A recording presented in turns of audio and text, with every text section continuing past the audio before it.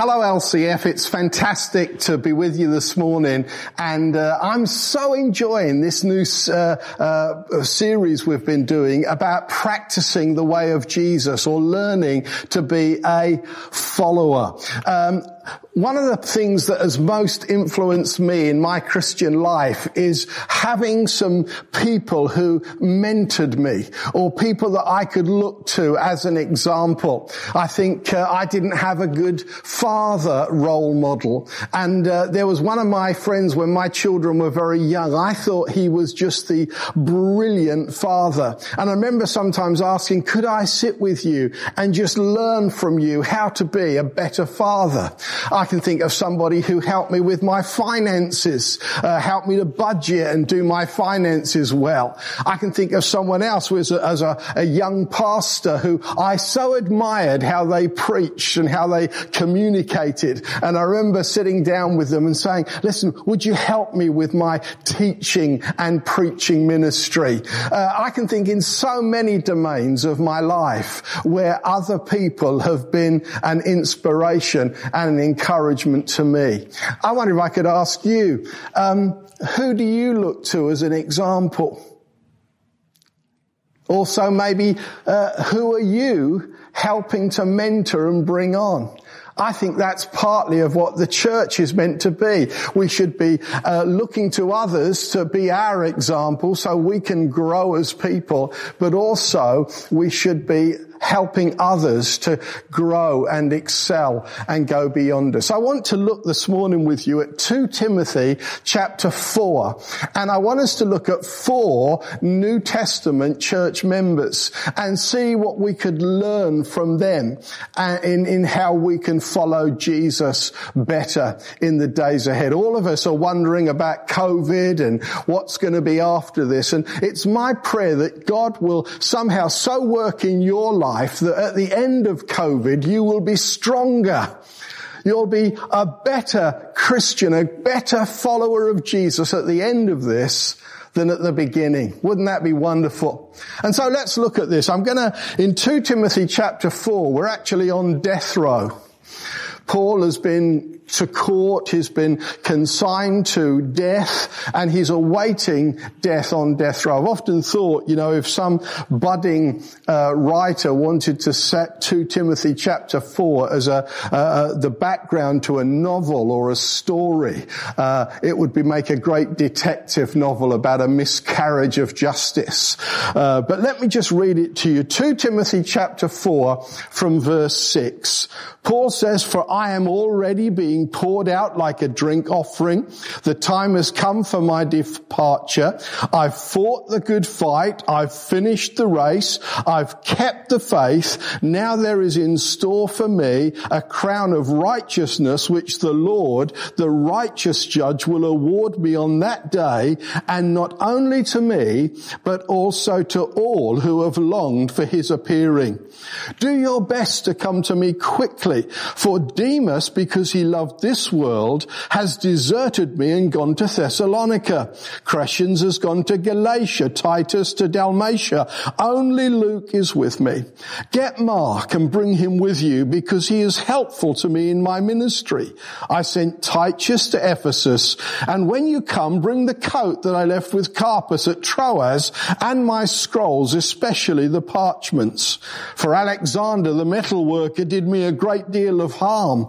The Lord will repay him for what he has done. You too should be on your guard against him, because he strongly opposes our message.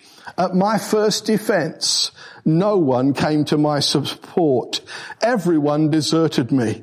May it not be held against them. But the Lord stood at my side and gave me strength, so that through me the message might be fully proclaimed and all the Gentiles might hear it. For I was delivered from the lion's mouth. The Lord will rescue me from every evil attack and bring me safely to his heavenly kingdom. To him be glory forever and ever. Amen.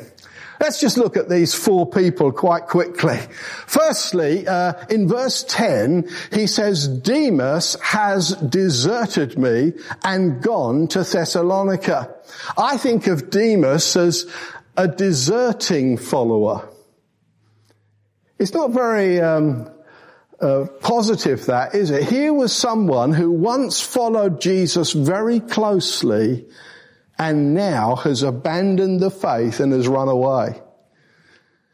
We know that because in Colossians, Demas is mentioned, and Paul mentions him in Colossians chapter 4 and verse 14, and he says, Demas, my fellow laborer. You see, Demas was part of the apostolic team. He was one of Paul's close associates. He worked shoulder to shoulder with Paul, planting churches, teaching Christians, helping to promote the cause of Jesus Christ. But how sad that in 2 Timothy chapter 4 and verse 10, Paul says Demas has deserted us.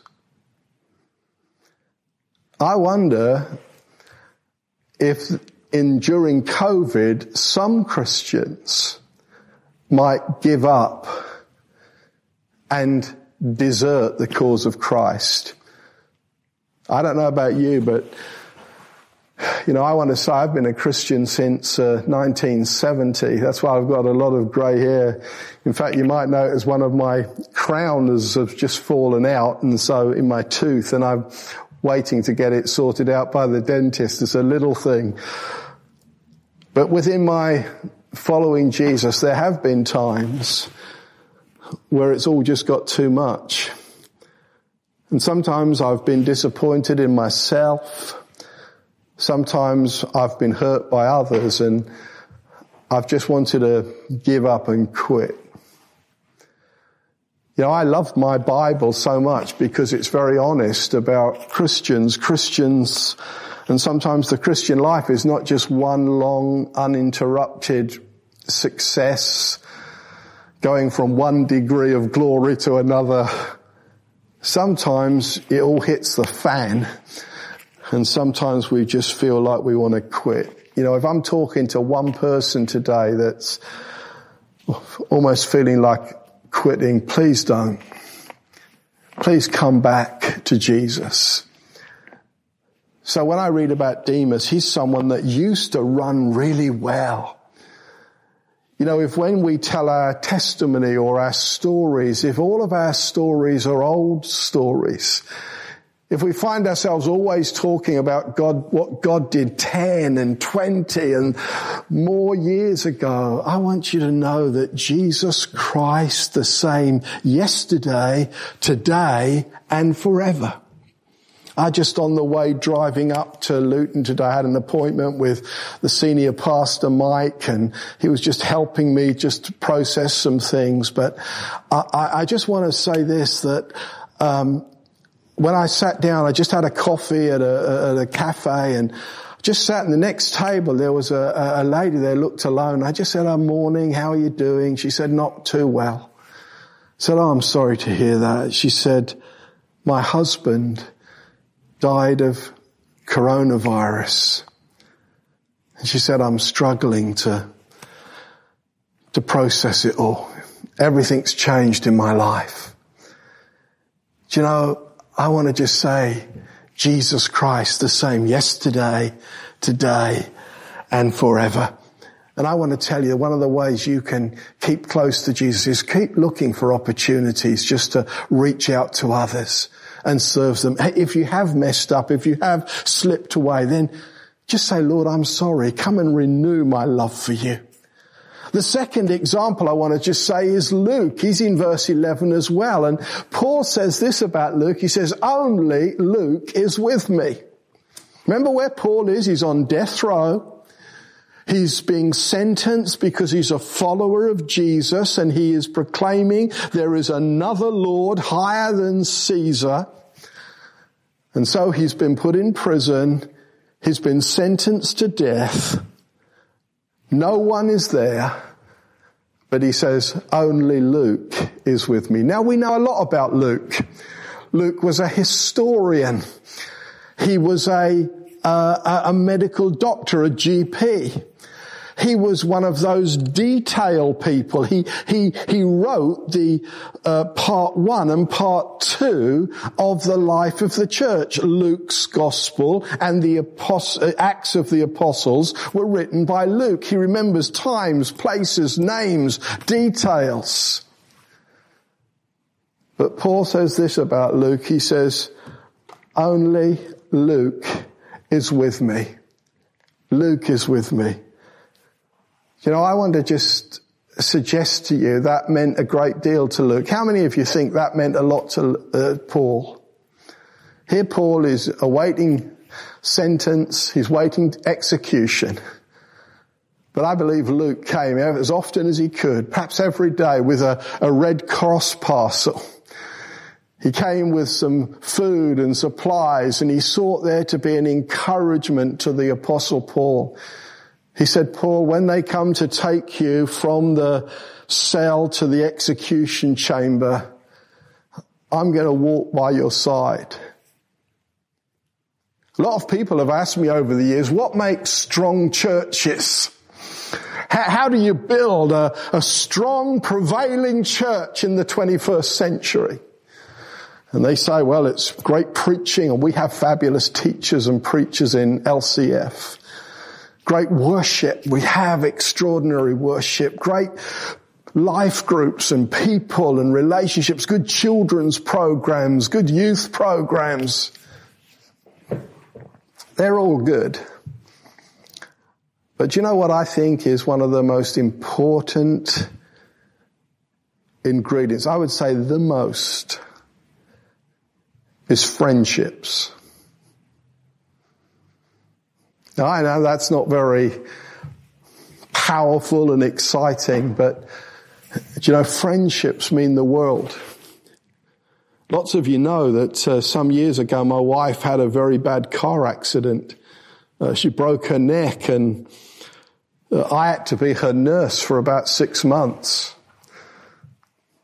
You know, some of you know me. When I left school, I was an apprentice and became a plumber. And so the women would understand this. It's bad enough breaking your neck, but having a plumber look after you for 6 months, that's a real bad deal. In fact, my heart goes out to carers. If you're a carer, bless you. Thank you for what you're doing. But friendship is so important. You know, in these days of COVID, I think what we're all learning more than anything else is that we need friends. People are more important than anything. And don't give up. Let me encourage that ministry of friendship. I think we excel in that gift already in our church. The relationships are so strong and we're bound together. But, you know, it's the little things that matter. A phone call, a text, a bouquet of flowers, some homemade cookies sent, and just saying, I care. I'm here for you. Let's walk through this together. I've spent my life trying to care for people as best as I can, and frequently people share their life story with me or an aspect of challenge that they're facing, and I think, well, I really don't know the answer to that. But one thing I do know is that just being prepared to listen and to care means the world. The third person I want to talk to you about here is we've thought about a deserting follower. We've thought about a faithful follower. Let's talk about an imperfect follower. This imperfect follower, you know, his name was John Mark. Now we know he's mentioned in verse 11. Now John Mark, we know a great deal about him. He was a third generation Pentecostal Christian. In Acts chapter 12 and verse 12, that's the time when Peter is miraculously rescued from prison and he comes to the house of Mary, the mother of John Mark. That's who we're reading about here. In Acts chapter 13 and verse 13, John Mark is a young man. He's grown up in his church. I think he was a little bit of a mummy's boy. I bet he never made his bed. I bet his mum he would come in from school and he would sit in the recliner. His mum would give him a slice of cake and give him the remote and say, there's chicken and peas for tea. But then he goes on his missionary trip, and after a while he starts missing mummy. He wants to go home. He's homesick. He wants to go home to his where he's familiar and where his bed is made, and he has his nice looked after. And so what happens in Acts chapter 13 and verse 13, he leaves the missionary trip and runs home to Jerusalem to be with Mary, his mum. I think he had that attitude. In fact, in Mark's Gospel, you might have read in Mark's Gospel, when the soldiers come to arrest Jesus in the Garden of Gethsemane, in Mark's Gospel, it says a young boy was there, and when he saw the soldiers, he ran away, leaving his clothes and belongings behind him. Who could that be? Probability is it's John Mark, who's giving an autobiographical account of when he ran away. You see, he had that aptitude. You know, some people say when the going gets tough, the tough get going. Well, John Mark had the opposite view of life. His view of life was when the going gets tough, pack your bags and run home to mum. Now it's interesting, in Acts chapter 15 and verse 37 and verse 38, it says that Paul and Barnabas were planning a trip, and Barnabas said, let's take John Mark with us, and the Apostle Paul says, no way, Jose. We're not taking John Mark because he's a deserter. He can't stand the pace. He lets us down. And actually, if you read that, Barnabas and Paul had a disagreement. But isn't it fascinating that in 2 Timothy chapter 4, the Apostle Paul says, please bring John Mark to me because he is profitable. He's useful in the ministry. And I just see in him an imperfect follower. He didn't get everything right. I know how easy it is when you look up at preachers, Pastor Mike and Pastor Becky, you might think, wow, what amazing, perfect Christians. But you know, they're just human like us. And sometimes we can look at ourselves and we can think, well, I'm not perfect. Hey, I've got good news for you. You'd be really welcome at LCF and you could be a great part because none of us are perfect. But God uses imperfect people. Aren't you glad about that? The last person I want you to talk to is just the Apostle Paul. I love the Apostle Paul here. I call him an authentic follower of Jesus. Have you ever heard those people that on their Facebook pages or when they tell their stories, they always tell you, well, this is great and that's great and everything's going wonderful and God blesses me and it's all good. Maybe they've developed some kind of idea that you can't be negative as a Christian. I love Paul here because listen what he just says. He says, at my defense, no one came to support me. Read the pathos in 2 Timothy chapter 4. He says, please send John Mark to me. He says, I'm alone here. I think he was lonely. He was in confinement. He was in lockdown. Do you feel lonely? He says, please send my warm winter coat. He was cold. He says, please send my parchments and my books. He was bored. I wonder if you've ever been lonely, if you've ever been cold, if you've ever been bored. Basically, you're struggling. Do you know what I want to say? It's okay to cry. Jesus says, come to me, all of you who are weary, heavy laden, and I will give you rest. You don't have to pretend. Paul said this, but the Lord stood by my side and strengthened me. So here are 4 New Testament church members, a deserting follower, a faithful follower, an imperfect follower, an authentic follower. Can I pray for you? Lord Jesus, I just thank you so much for the people watching me right now. Lord, I just pray that this little message, Lord, will have brought an encouragement. And Lord, I pray in the name of Jesus of Nazareth that the Lord himself will stand by you and will strengthen you. Those who wait on the Lord will renew their strength. They shall mount up with wings like eagles. They shall run and not grow weary. They shall walk and not faint. Lord, I pray a blessing over Luton Christian Fellowship. I pray, Lord, when we come to the end of COVID, Lord, I pray that we will be stronger and we will be more loving and we will be more excel in our service of Jesus. God bless you and have a great day. God bless you.